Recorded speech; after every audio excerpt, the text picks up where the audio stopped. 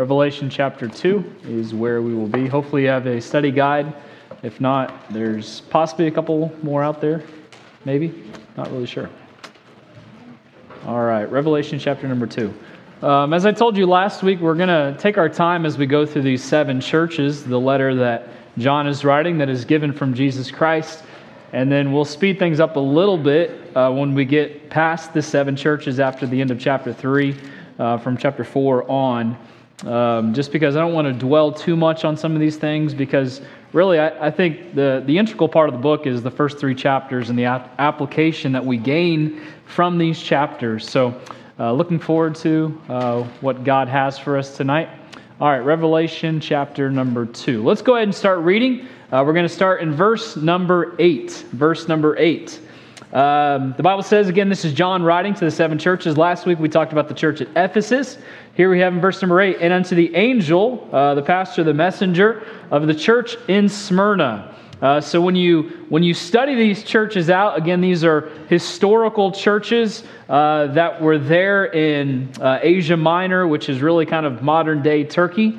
And really, they go up the coastline. So started with Ephesus, and they go up the trade route, the postal route, following along. So we have Ephesus, then Smyrna, and then Pergamon, and then several others to follow. And unto the angel of the church of Smyrna write, these things saith the first and the last, which was dead and is alive. So remember, as Jesus is giving these words of encouragement, a lot of times we reference back to what was already talked about in Revelation chapter 1, as well as what will come in the end of the book as well. The first and the last, which was dead and is alive. I know thy works, thy tribulation and poverty, but thou art rich. And I know the blasphemy of them which say they are Jews and are not, but are the synagogue of Satan.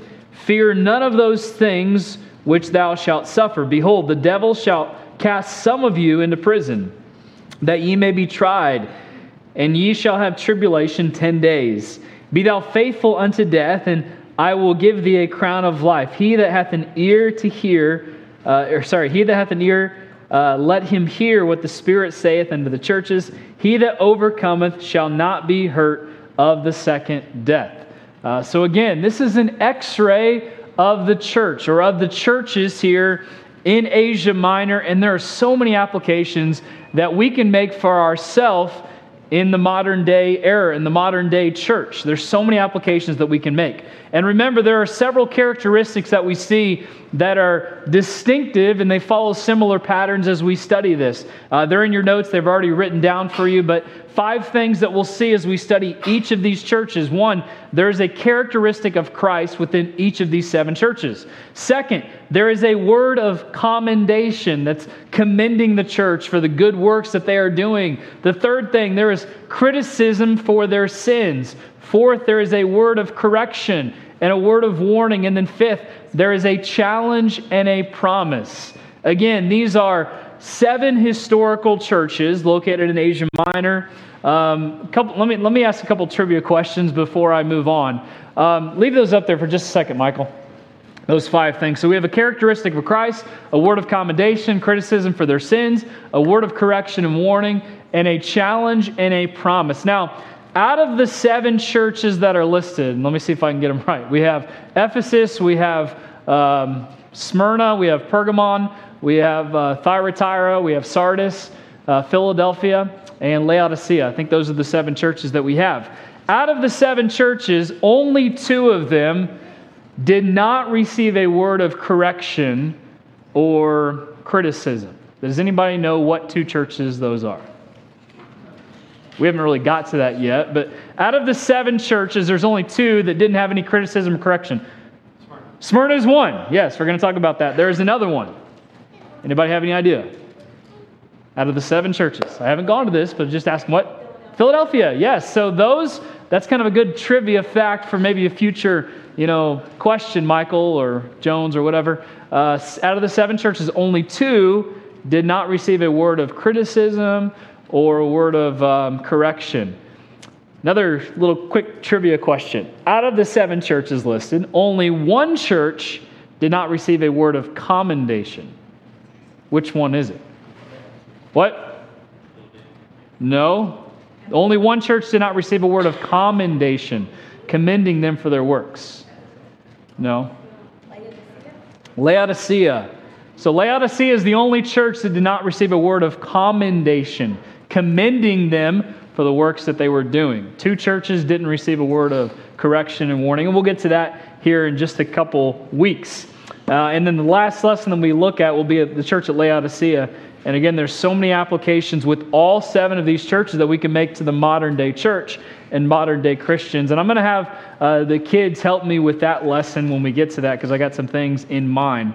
Now, there are 4 things quickly, kind of by way of review, that stand out when you look at how Jesus responds to his church. Now, I only mentioned 3 last week. I added a 4th this week, and this is the first one. First of all, it's this: Jesus knows us truly. We have to understand that Jesus knows us truly. Most of these letters begin with Jesus saying this: I know your works. Now think about that. Jesus Christ knows who we are. He knows all about us. Now there are people in here that you know a lot about your family members, right? You know the good, the bad, the ugly, and everything in between. Jesus Christ knows all of that. There are a lot of things that we try to hide from other people. You know, I think about it when we come to church sometimes. It's very easy to hide the true nature of who we are. We want people to see a perception of us that we are, we have everything together, but the reality is most of us don't have everything together. But Jesus Christ knows it all, and he sees us truly.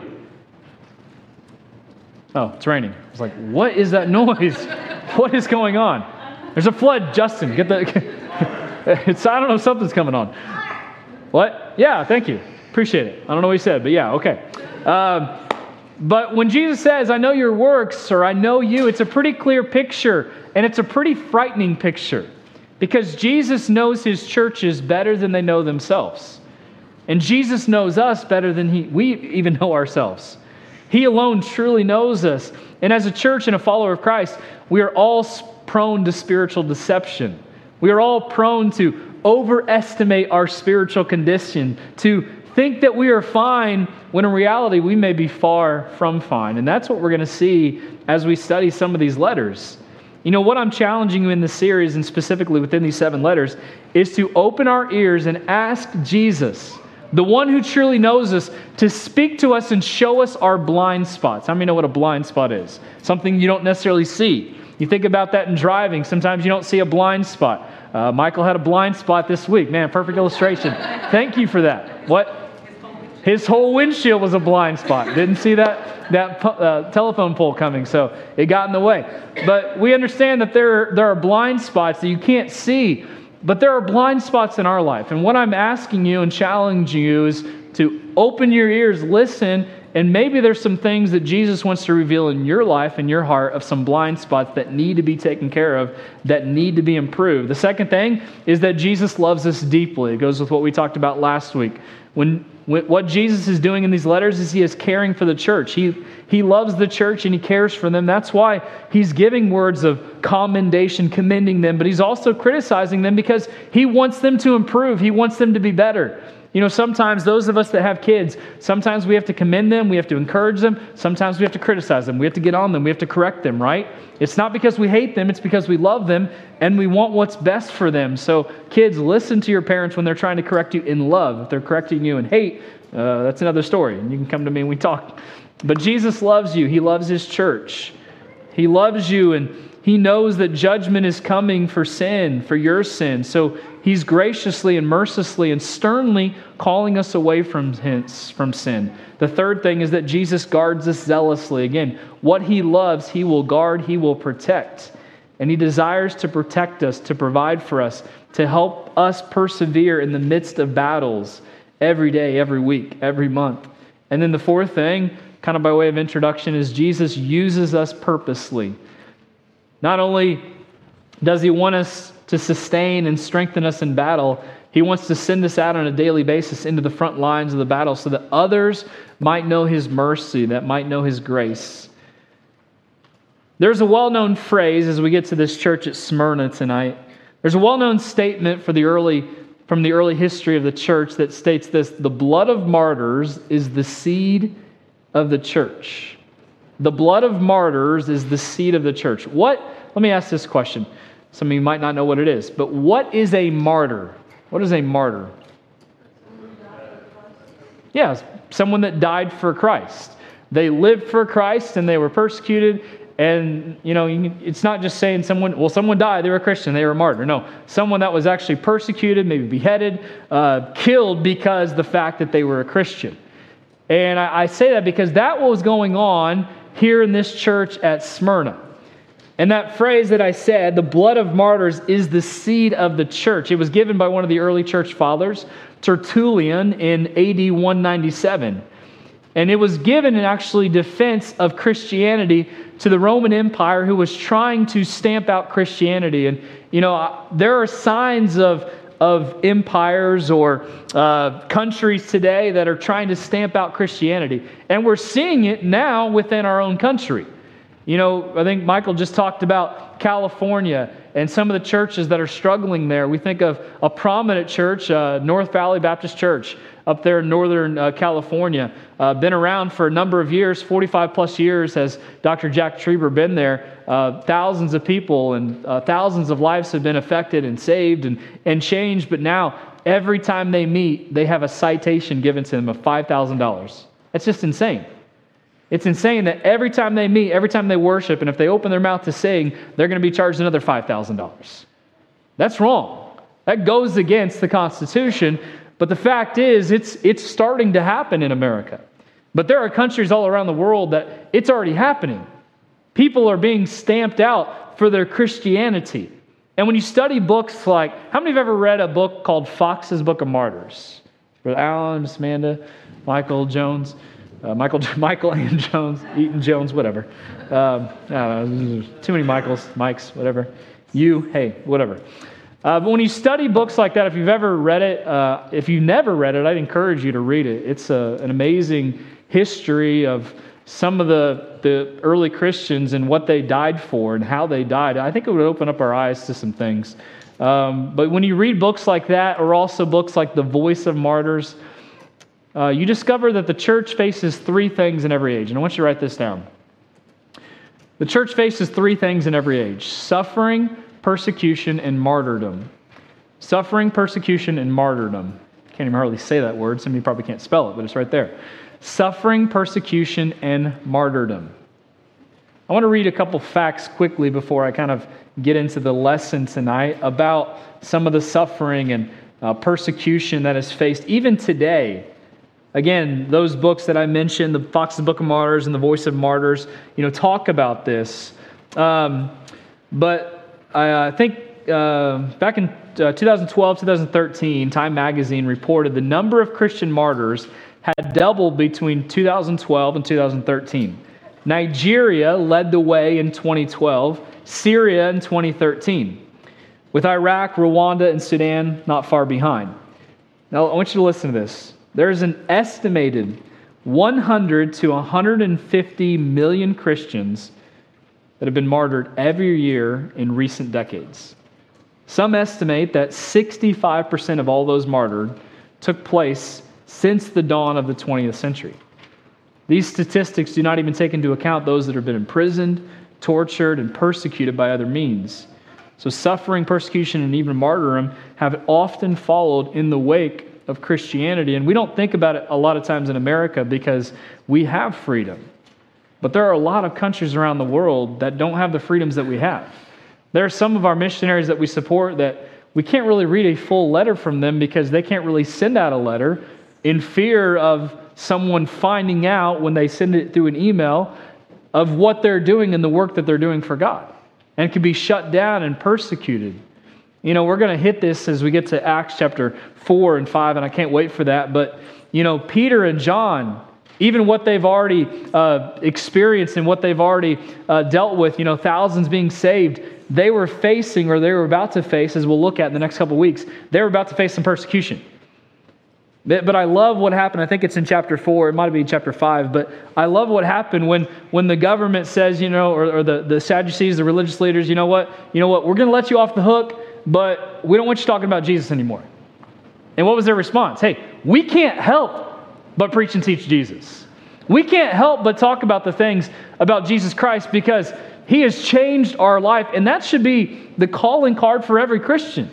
That I cannot help but talk about Jesus Christ. Some of us, can't even talk about Jesus Christ. We'll talk about him here in church, but that's, part of this Who's Your One. I want to encourage us to get the gospel out because the world needs the gospel. The world needs change. I get sick, and I don't want to necessarily go on this and dwell on this tonight, but I was talking to the guys earlier. I'm so sick and tired of the NBA right now.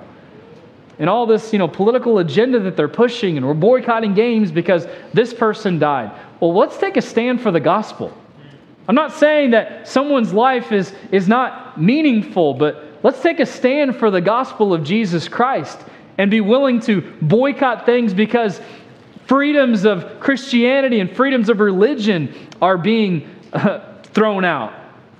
Now, going back to the lesson, when we look at Smyrna, let me give you a couple quick facts and we'll get into the lesson tonight. Smyrna is a modern city called Izmir.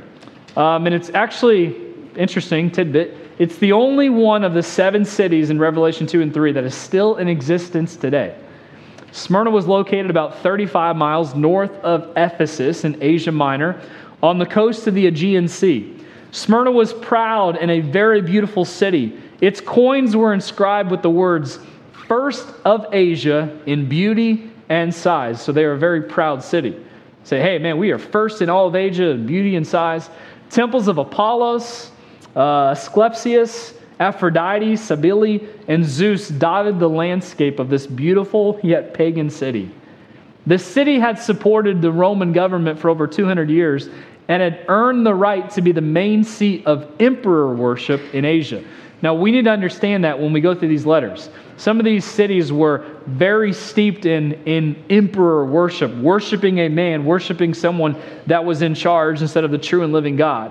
And around AD 23, because of her loyalty, Smyrna beat out 11 other cities for the right to build the first temple to honor a former emperor, Emperor Tiberius. What a great accomplishment. Hey, we get a statue to the former emperor.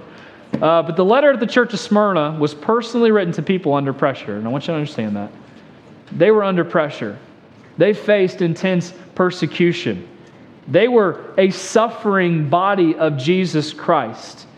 And as we jump into it tonight, the first thing we see is this characteristic of Christ. And then the angel of the church of Smyrna, right, verse 8, "These things saith the first and the last, which was dead and is alive." So if you want to write down this in your notes, it's this, as a quick summary. The first and the last, who died and came to life. That is the characteristic of Jesus Christ as he is talking to this church. And what we see is a reminder that Jesus is the eternal God. He is the resurrected Lord. And what we need to understand is that what he is saying here is that he will have the last word. No matter what is happening, no matter what persecution they are going through, Jesus Christ will have the last word. And I love the correlation that John is using here because it's very significant. It's based on culture. Remember what I just told you, that Smyrna referred to itself on its coinage that we are first in Asia in beauty and size and all of that stuff. Now, John in verse number 8, he is kind of debunking that and saying, no, it's not about you and how great you are. It's about Jesus Christ, who is the first and the last. So he's kind of putting it back to him as Smyrna claimed to be first in Asia, but it's actually Christ who is first and last because he alone provides a superior foundation and a superior security. Again, we see Jesus' authority on full display. He experienced death for us. These things right. The first, the last, which was dead, but is now alive. He conquered death. He won. And believers, we may face a similar road. We may face death. We may face persecution. We may face suffering. But we understand what Philippians 1 verse 21 says. To me, to live is Christ. To die is what? It's gain. And the early church, the early Christians, they understood that. I think in America, we don't really understand that.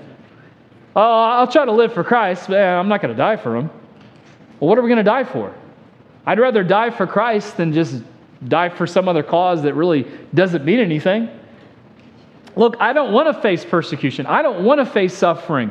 But honestly, that is one of the calling cards of this early church and the early Christians, understanding that, you know what? Being a Christian meant leaving what we knew. leaving what we are, understanding that there might be a lot of persecution, there might be a lot of suffering, there might even be martyrdom, we might even die, but that's okay because there is something far greater waiting for us in heaven. Far greater. You know, I think sometimes we've lost the sense of awe of who Jesus is. You know, I've kind of made mention of this before in some of the series. You know, I think sometimes I went to a meeting last night, heard a preacher that I know well, and he was talking about indifference in the church and with Christians, and especially indifference towards Jesus. You know, when Jesus went to his own city of Nazareth, they were very indifferent towards him. I mean, they should have just elevated the guy because he was one of their own. Like, man, this Jesus guy, he is awesome. But no, they were very indifferent towards him. But a lot of times as Christians, we are very indifferent towards Jesus as well. And he made a statement, a quote from E.W. Howe, a former pastor of the past, and he said this: "Nothing is wonderful when you get used to it." I want to say that again. Write that down. Nothing is wonderful when you get used to it. I'll say it again. We don't have it on the screen or anything like that, but nothing is wonderful when you get used to it. Let that sink in. Let's talk about our salvation. Those that are saved and have been saved. How many remember that moment you got saved?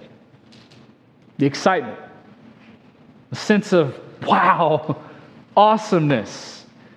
But how many of us have maybe lost that over time? I think many of us have. I know I have. Oh, thanks. Appreciate that. I know I have. I know there's been times where I've kind of been indifferent towards us. And you think about salvation is a wonderful, wonderful thing, is it not? I mean, there's so many other words I can use to describe it, but it's a truly wonderful, awesome thing, awesome experience. But how many times have we just gotten used to it? We've gotten used to going to church. We've gotten used to doing certain things, and it loses its wonder. And that's what happens with our relationship with Jesus. Our relationship with Jesus suffers because, it's not that big of a deal. And we become very indifferent towards Christ. We become very indifferent towards His church. And that's one thing that, you know, I fight so hard as a pastor, and I'm trying to fight against this indifferent attitude, this spirit of complacency, feeling that we can just do whatever we want. We can just live however we want. And it's not that big of a deal. Church, it is a big deal. It's a very big deal. It's a huge deal. For me to live is Christ. To die is gain. We are to live as Christ wants us to live, as He calls us to live. But how many times do we live as Chris wants to live, or Mike wants to live, or whoever wants to live, whatever your name is, insert your name. We do, because we become very indifferent towards Jesus Christ. And we have to understand that Jesus has full authority. He knows us. He knows our works. You might act the part of a good Christian, but He knows if you're a true Christian or not. He knows if you're truly saved or not. He knows if you're a child of God. He knows if you're actually living for Him. He knows those things. You can fool me, but you can't fool Him. This isn't even part of the message at all, but I don't know, I just went off on that. Trust me, it's not in my notes. But man, we have to develop that sense of wonder and excitement and awe again. That I have to live for Christ. And there's a reason I'm saying that, I believe, because at the end of this message tonight, I'm going to give a story of the pastor at this church at Smyrna, a man by the name of Polycarp, and what he went through and what he suffered. Just an amazing testimony. But let's continue on. The commendation to the church, the commending of the church. Verses 9 and 10, let me go ahead and read it. The Bible says, I know thy works and tribulation and poverty. Hey, I know what you're going through. But thou art rich, and I know the blasphemy of them which say they are Jews and are not, but are actually of the synagogue of Satan. Fear none of those things which thou shalt suffer. Behold, the devil shall cast some of you into prison. That doesn't sound too encouraging. That ye may be tried, and ye have tribulation 10 days. Be thou faithful unto death, and I will give thee a crown of life. The commendation is this, quickly. Tribulation, poverty, and slander. Like, how is that really commending? We'll get to that. Tribulation, poverty, and slander. Tribulation, they faced trials, they faced suffering. Poverty, they weren't really that rich, but Jesus says, hey, you're richer than you actually realize. Slandering. Don't you just love it when people slander you? Anybody? Yeah, that's like one of my favorite things. It's my sarcasm coming out. I've loved it when people just slandered me and blasphemed me. Man, it's like, man, there's nothing like it. Praise God. Anyway, let's go on. But the church at Smyrna faced this. I mean, slander and blasphemy from those that called themselves Jews, but were actually, it's pretty poignant, of the synagogue of the church of Satan. And this church, they needed encouragement. Imagine this. Imagine the attacks from others around them and the blasphemy and the slandering. Verse 9, here's what Jesus is saying. He's saying, hey, I know what you've been through. I know what you've had to put up with. I know that you may be poor according to the world's standards, but in my eyes, you are rich. You're rich because your precious faith and your willingness to stand for the Lord and for what is right, no matter what trial is going on around them. And that is a lot to be said right there. No matter what was going on around them, they still stood for Christ. They didn't have money, but you need money. No, you don't. You need Christ, because in Christ, you have all the riches possible. So many of us are so focused on the riches of this earth. Who cares? It doesn't matter about that. Well, I'd rather be rich on this earth. Well, no, you're foolish. I'd rather be rich in Christ. Because in Christ, we have all the riches we need. And what we see here is that Jesus, he's not just some distant king. He is not unable to sympathize with your weakness and trouble. He is near. He knows your trouble. Now, don't resent that sometimes he leaves the pain. He leaves the suffering. He leaves the tribulation. Be thankful that he knows and cares for you and carries you through it. And this church was going through the fire. They were slandered and blasphemed by false Jews who were really of the church of Satan. There's not enough time to get into that aspect. But these people were hostile. We continue on in verse number 10. Fear none of those things which thou shalt shut. I was not speaking in tongues. I was just, I don't know what it was. Fear none of those things which thou shalt suffer. There it is. Better.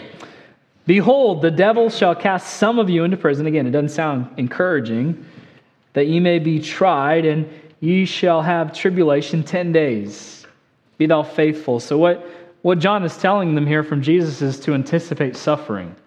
Now, this is a letter where, listen, things are worse than they seem, but also better than they seem.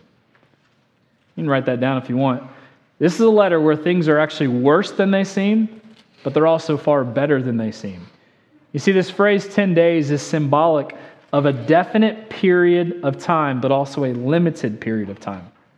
You see, God was letting them and allowing them to go through a specific time period that they would have to endure.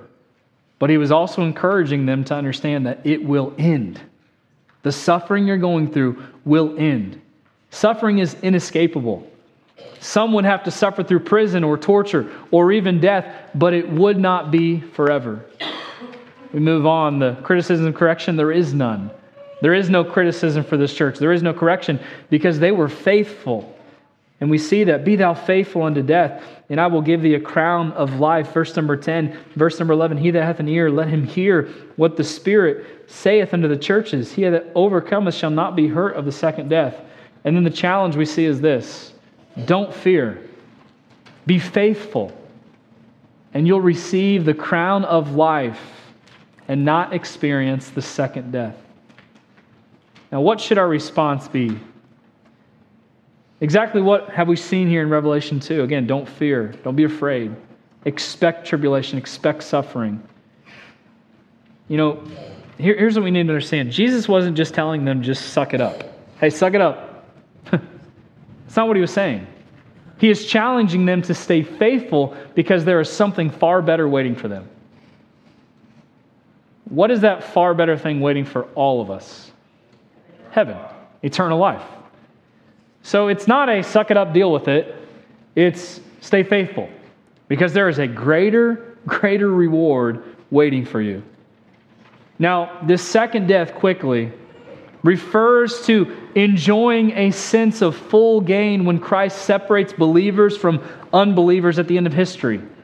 And because of the recipients of this letter were saved, they could not be separated from God.